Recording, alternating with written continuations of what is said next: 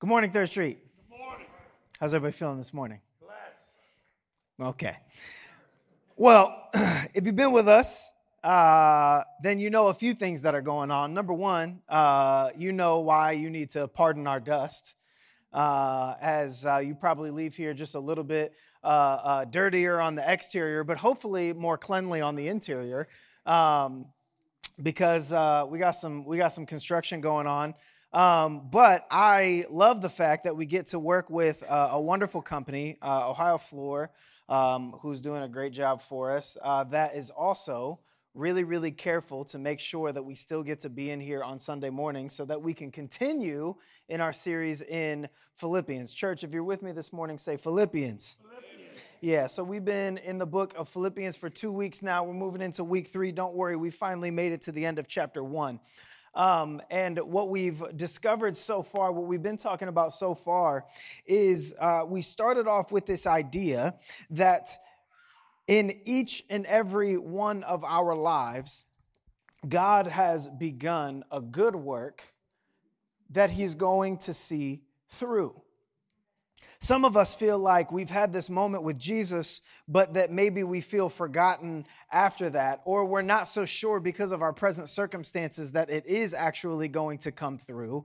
But the Apostle Paul is clear to assure us of God's promise that in whom he has begun a good work, God is faithful to see it through. And then last week, KT picked up from there and took us forward into this phrase that I wrote down because I wanted to like be careful to bring it back. He said, "What was meant to the Lord has actually, what was meant to prevent the gospel from going forward, what was meant to stop us, what was meant to slow the Lord's roll, so to speak, has actually helped advance and enhance the gospel going forward."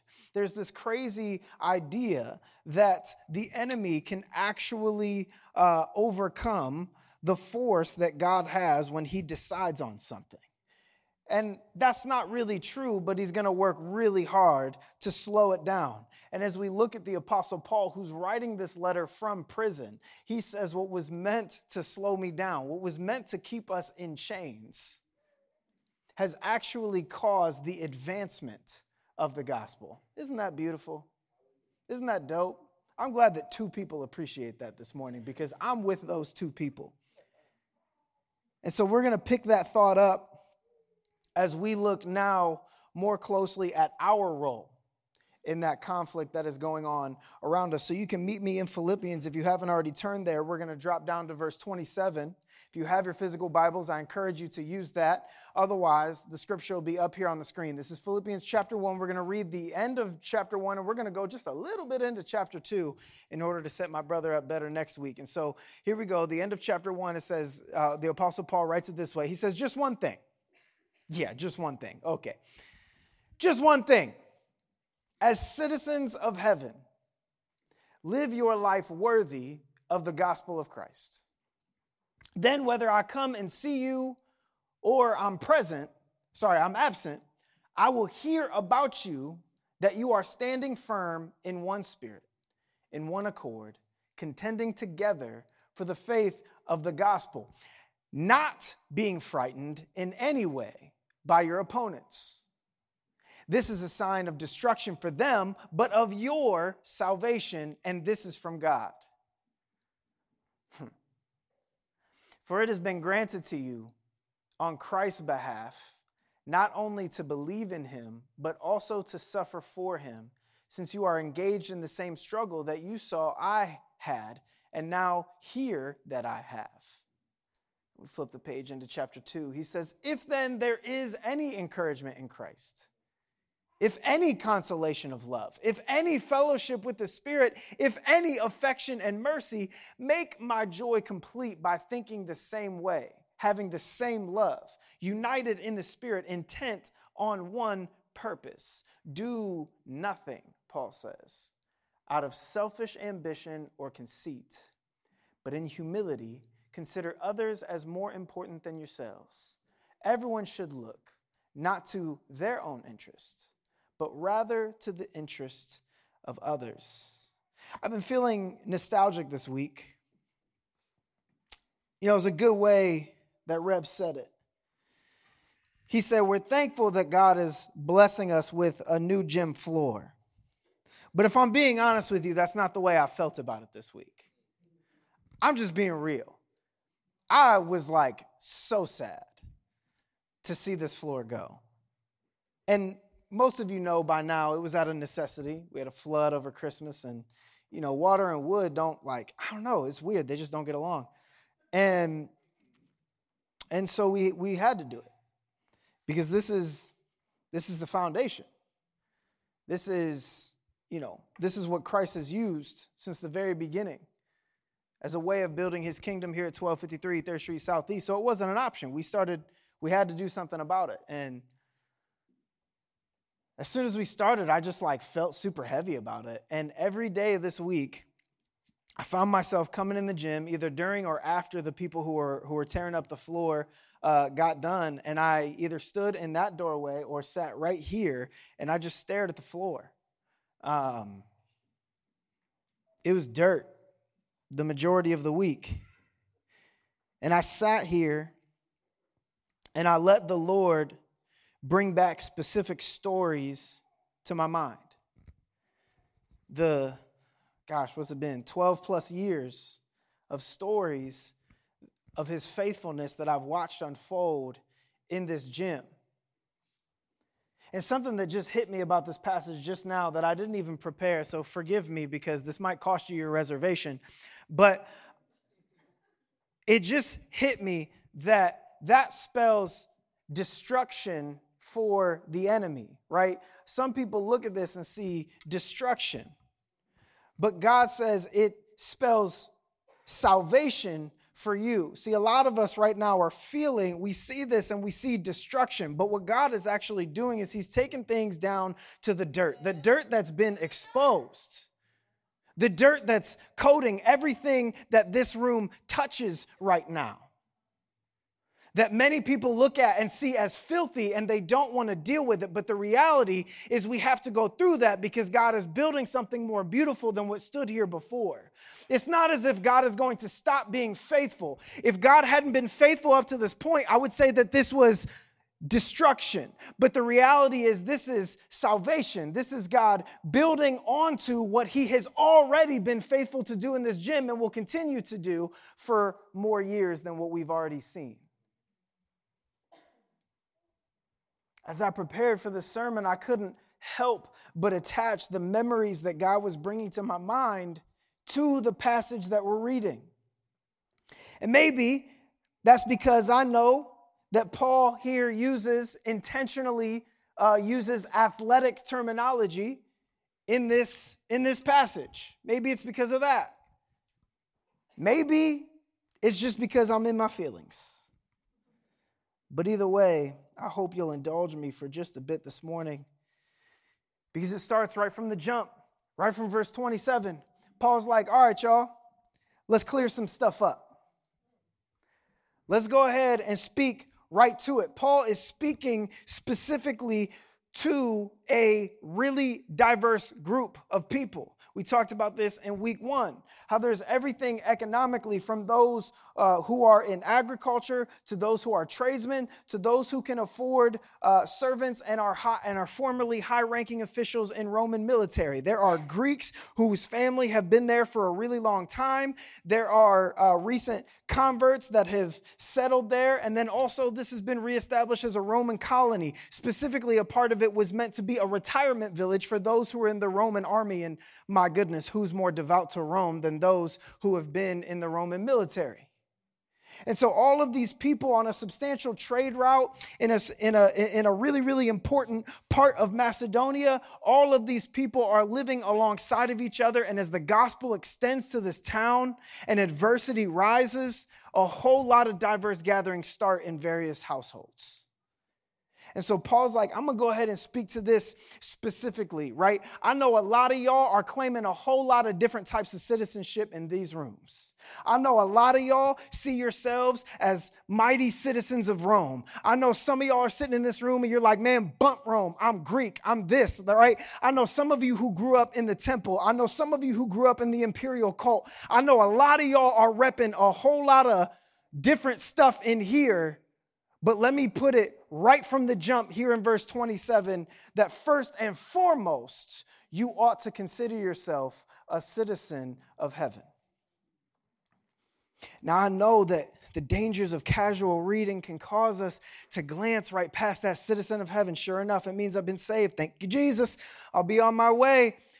But we don't stop and let ourselves feel the weight of what he just said politically, of what he just said socially, of what he just said economically. He's saying that above everything else that you feel like you are, above everything else that has been passed on to you, above everything else that cultural and popular society tells you that you are or that you have, above all of those things, you have singular loyalty to the gospel first. They're in a Roman colony. Roman cities expected their citizens to live in undying loyalty to Rome, to Caesar. Undivided to their laws, to their norms, to their ideals. When Rome came in to take over an area, it wasn't like, we're going to take care of the logistics of this place, but y'all just go ahead and keep on living how you living. There was a not so subtle, constant communication of their ideals and what people ought to ascribe to. I know that's super unrelatable to us, but Paul says, I need you before you even consider any of that, to consider first your posture, your position with Christ.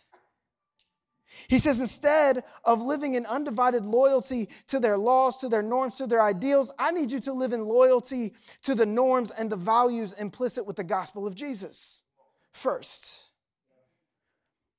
Live, Paul says, as citizens of heaven, citizens of a kingdom that is greater than the one that you see on your stamps. He says, that way I will have heard, whether I get to see it for myself or not, I will get to hear how y'all stood firm together, how y'all stood firm in one spirit, in one accord, contending together.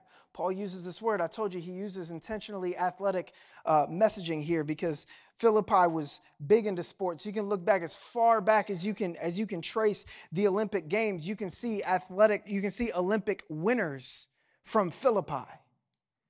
They love their athletic heroes. Once again, I don't know what it's like to live in a city that has enshrinements to athletic heroes, but that's what it was like in Philippi. And he uses this word in Greek, synathleo. Synathleo means striving together on one team. He's talking about y'all are all on the same team. Once you've come to faith in Christ, you're a citizen of heaven. And when you're a citizen of heaven, despite your background, despite where you've been, despite what you're going through, despite the t-shirts that you might rep, you're all on the same team. He's like, I want to see you move together, strive together. He's talking about not just the unity of the Spirit that brings us all together as we serve one God, but he's talking about us actually working together as a single person. One synergistic unit, all together. I told you, I've been nostalgic. And as I sat right there, I watched games play out in my mind. And we used to keep track when we would run pickup games. This is before the leagues.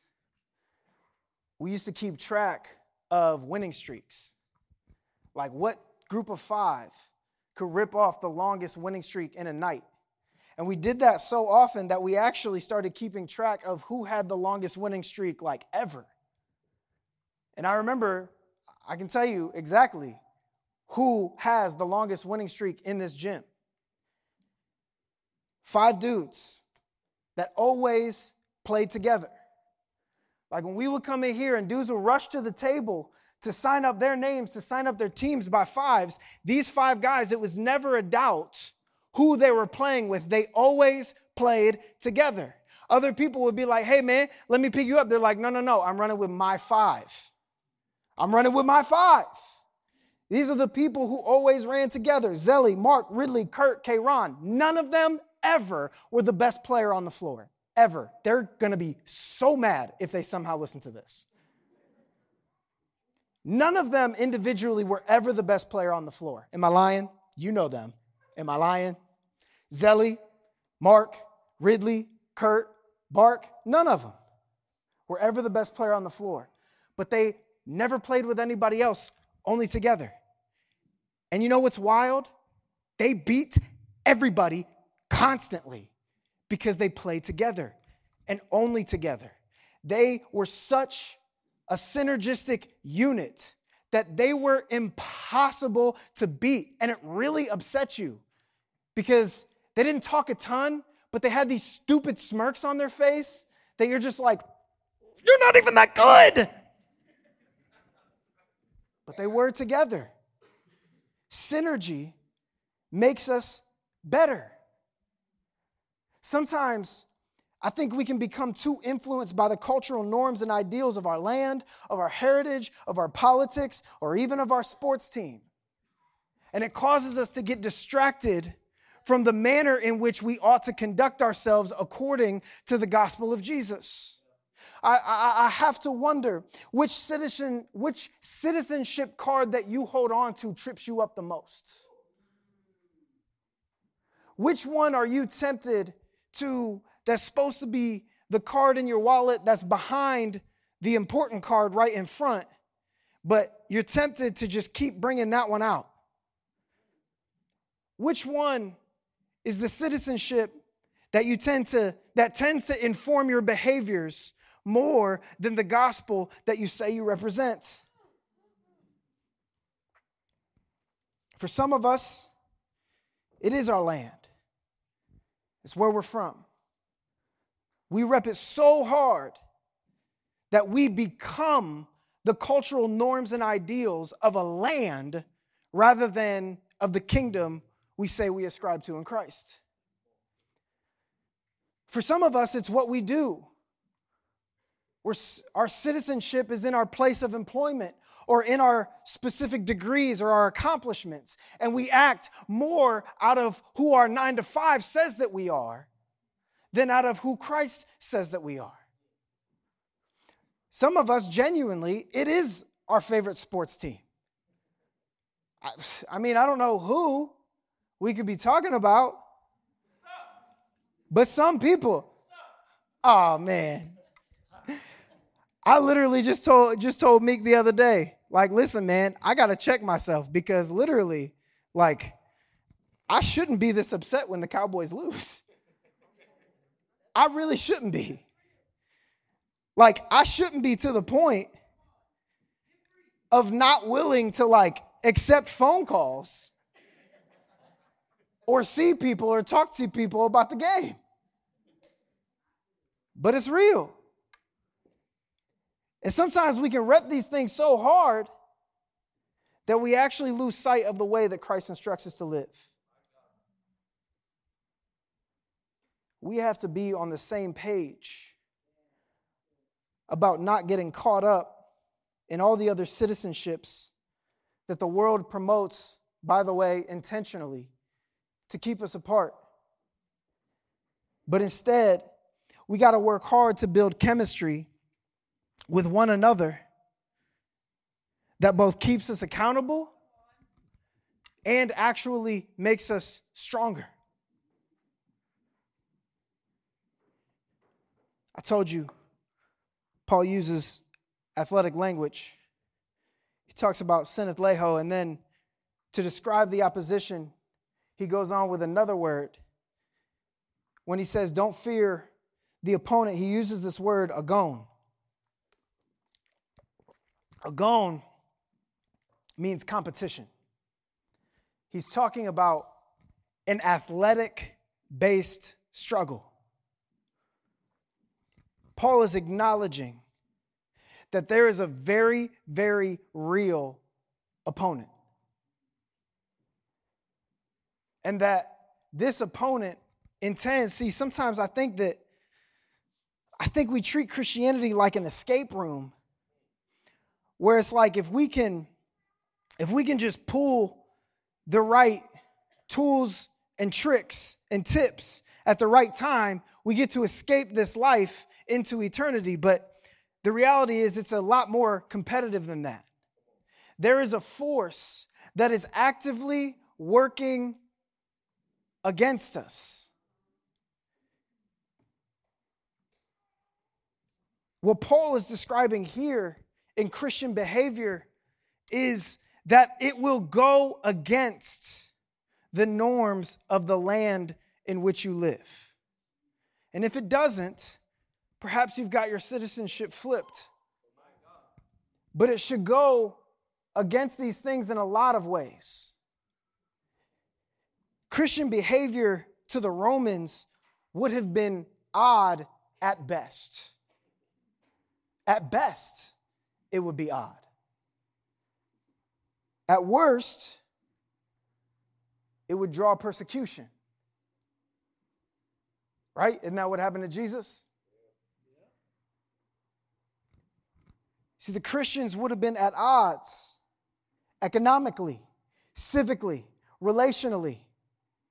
What would have been put on them by trying to live this way in the middle of Roman society is financial hardship, shunning, public embarrassment, no recognition of honor or accomplishments, or just straight up discrimination. Who wants to live like that? There was a force actively opposing the advancement of the Christian gospel in Philippi. Paul's acknowledging that. He's acknowledging that it's hard. He's acknowledging that they're throwing suffering your way. He's acknowledging that you're going to feel pushed down. But then he uses particularly strong language when he more literally says, that is no cause to be intimidated or terrified. Now that one's tough.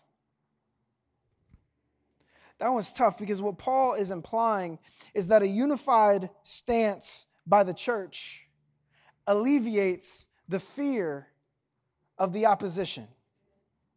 But that's tough to live into when we're not all getting along, huh?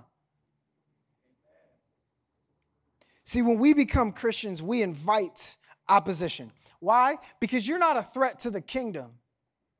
Sitting in your driveway in a lawn chair, eating Doritos, watching the world pass you by. You're not a threat. When you don't acknowledge Christ's presence in your life, let alone the world, his existence and his work, you're not a threat to the enemy. So he's going to leave you alone. But as soon as you decide that you ascribe to and adhere to this gospel, you're a problem for him now.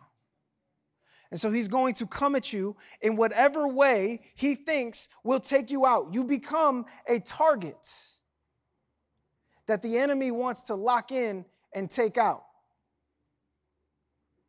And Satan, he's tricky. He will use the systems and the situations that have been set up in this world to take us out. We see it in Scripture. We see it in our own lives. He will use everything from our past to the laws of this world to try and take us out. Can I tell you something that is going to invite opposition? The enemy hates what we do here. Y'all realize that? Amen. The enemy hates what we do here. The enemy hates that we meet on Sunday to praise a God that we believe will see us through.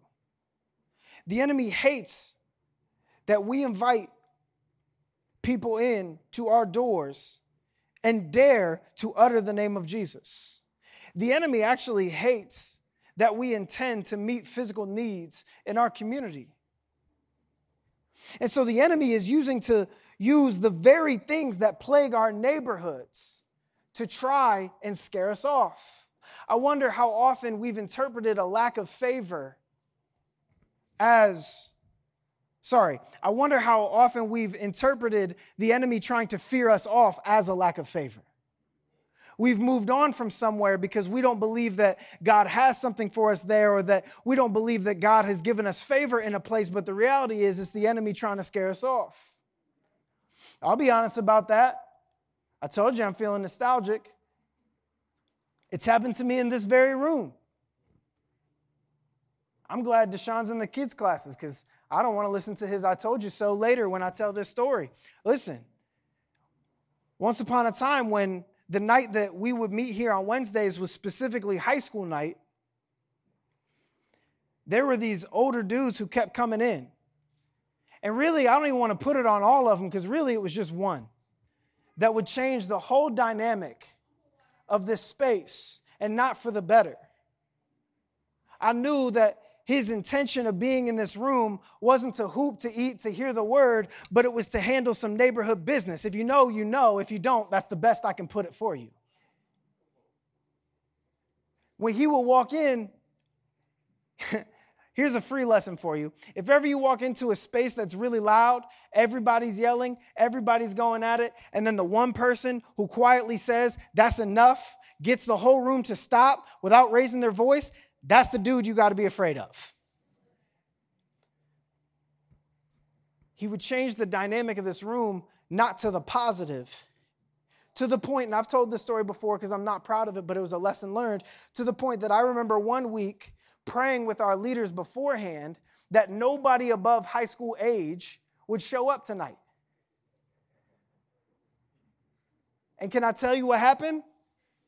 I don't know what was going on at the high school, but your older dude and the whole neighborhood of older cats came out that night. Everybody was here.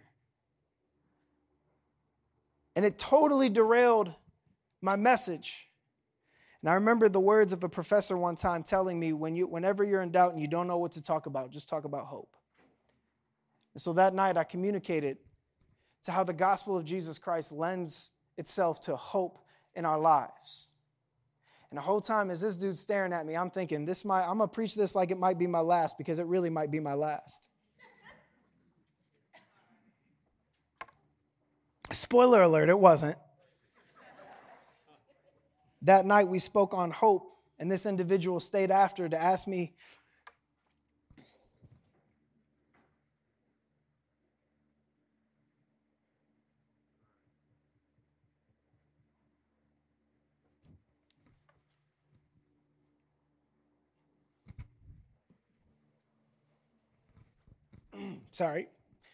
This individual stayed after to ask me to pray for him. To pray that he would be able to receive Jesus. Because he doesn't see any form of hope, but he believes that I do.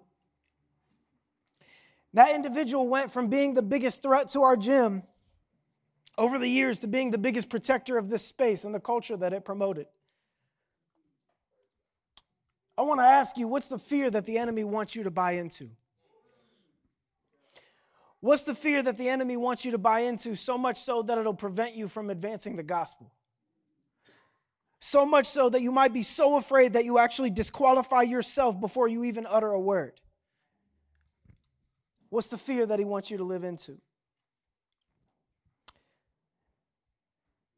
Then to bring us home, Paul turns from the external circumstances, the external opposition, to look more inwardly, to look more internally. He's saying, look, if we're going to be on the same page, this is what I love about Paul, is that he never leaves us without further instruction. I'm never going to tell you you're doing something wrong without telling you how to fix it. He said, I need y'all to be on the same page so that because a unified front will take out the fear, and the opposition. But I'm not going to leave you without giving you specific instruction. He says, I need you to lay some ground rules and some suggestions for how this works. He says, you are to live and act as if you were a single person, integrated and unified in your purpose and direction. And then he gets real specific. He's like, so you know what I'm talking about. Selfish ambition and conceit. He says, don't let those two things be attributes that are attributed to you and your character. Don't be selfish. Don't live out of your own will, but out of God's. Don't be conceited. He's attacking those things specifically because that's what Romans look like. He says, this is the Roman way. That's not Christ's way. He says, instead of being in here and being boastful, being about yours and getting yours, being full of yourself and what you are able to accomplish and what you're able to provide for your family, what you're able to give and what you're able to be and what you're able to wear. Rather than that, he says, exercise humility. Now, it's not enough for me to say, be humble. Let me go on and say, consider others as more important than yourselves. This completely countercultural idea that somebody else's needs, that somebody else's ideas, that somebody else's life might actually be more important than my own. It says, look not to our own interest, but to the interest of other people. You see how this is countercultural? I'm not talking about for Rome. I'm talking about for today.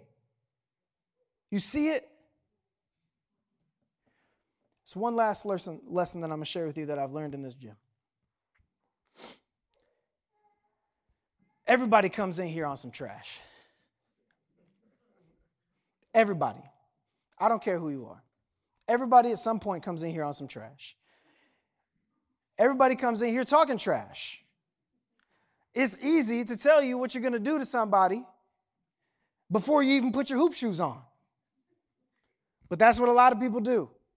A lot of people are real prideful. A lot of people are real confident in what their ability to accomplish on this floor. Am I lying, Pat?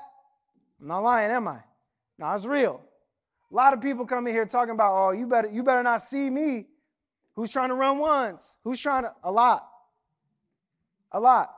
You know what I've learned? I ain't scared of any of them, bro. Most people come in here talking trash. Most people stop and pose or want credit for the contribution that they make to the game. Most people are after that Instagrammable moment. That's why you see all the dudes in the bleachers like this. Most people are on that. But the one who comes in quietly, who puts their shoes on, doesn't need to talk trash, comes out here, gets their teammates involved to see if they can win it, because that person is the person that knows what they're capable of, and if it comes to it, they know what they can bring to the table to beat their opponent. That's the person you need to pay attention to. The person who comes in here doesn't need to say a word about their skill and ability, because they know when they get out here and they feel it for themselves, they know that they know what to do. That's the person we need to pay attention to. A trap we can fall into in the church is we want to talk loudly about what we're doing. We want to be on, let me not be specific. We want to talk loudly about what we're doing. We want to start to look around for credit for the contributions that we make to a cause. We want that affirmation from other people. We're starting to look for the Instagrammable moment or the Instagrammable clip to support a public persona that we put out there of ourselves simply from our online platforms. But Paul says the way that the church builds synergy, the way that the church stays a threat to the enemy is humility. It's humble, quiet confidence, not in themselves, but in the Lord. Looking to the interests of the group or the community because I know what the Lord has designed me to do, and I know what I bring when it's time for my gifting to be brought. If you're sitting here this morning and you struggle with that confidence, I want you to know that the Lord has wired you in a way to play a crucial role. Not a single person under the sound of my voice, whether here this morning or on some streaming platform, is disqualified from participation in the expansion of the kingdom of God. Not a single person has ever been disqualified. Not a single person is ill-equipped. Not a single person is not designed in a way to play a crucial role. Every single one of you has something immensely valuable to bring to the table. Now, if you struggle with humility, my brother or my sister, please know that your validation comes from the Lord, not from the people around you, not from me, not from the likes on your Instagram page. Your validation comes from the Lord. And the quicker you get to that place, the more powerful you will be in a moment such as this one. Church, I'm going to leave you with this. We are citizens of the kingdom. When we receive Christ into our lives, we are adopted as members of all the same family. And so can I say it plainly? We got to act like it. We got to act like we're family. And I'm not talking about the dysfunctional side that you don't want to see at Thanksgiving. I'm talking about the side that works together. I'm talking about we got to be on the same page. We can get pulled away from our focus by cultural differences that the world wants us to lean into. There are people who are moving back to homogenous spaces. There are people who are moving back to places where everybody looks like them because it's easier, and they've lost hope in people actually getting on the same page. And also because it's not trendy anymore to be in diverse spaces, but that's for another week. There are people who need to see the hope of all of us being on the same page. And I got to be honest, I think part of what helps me lose my patience so quickly is that we don't have time for internal conflict. Because we have an opposition who is constantly rising up against us. We don't have time to bicker in here. Amen. Because out there is getting too real and lives are being lost on the daily for us to be in here upset about whatever. So for us to get through, our posture must be that of humility. Humility is what moves this thing forward. I'll leave it there because I know you're going to pick it up where I left off next week. But humility is what moves this thing forward. So this is my prayer for us this week. My prayer, fittingly so, is that we would be a church that releases humble hoopers into the world. Some of y'all are like, I know you haven't. I see it. I know you haven't. I'm just fine. Kind of. I mean that metaphorically.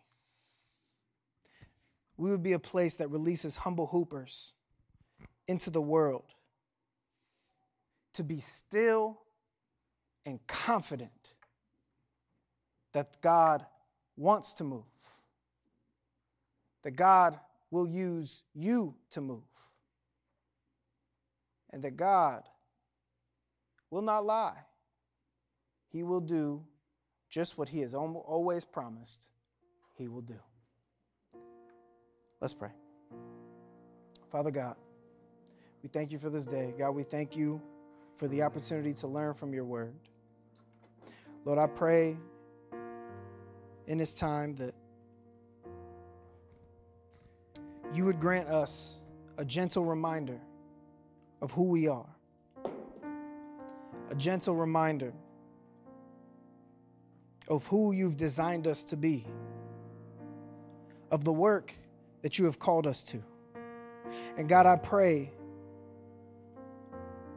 that as we lean into the relationships of other believers that you have designed to walk near us, next to us, that we would stand firm and united against a very real opposition in this world. And God, I pray that as we strive together through the opposition, that our hearts would be encouraged at how the humility and the synergistic efforts of one community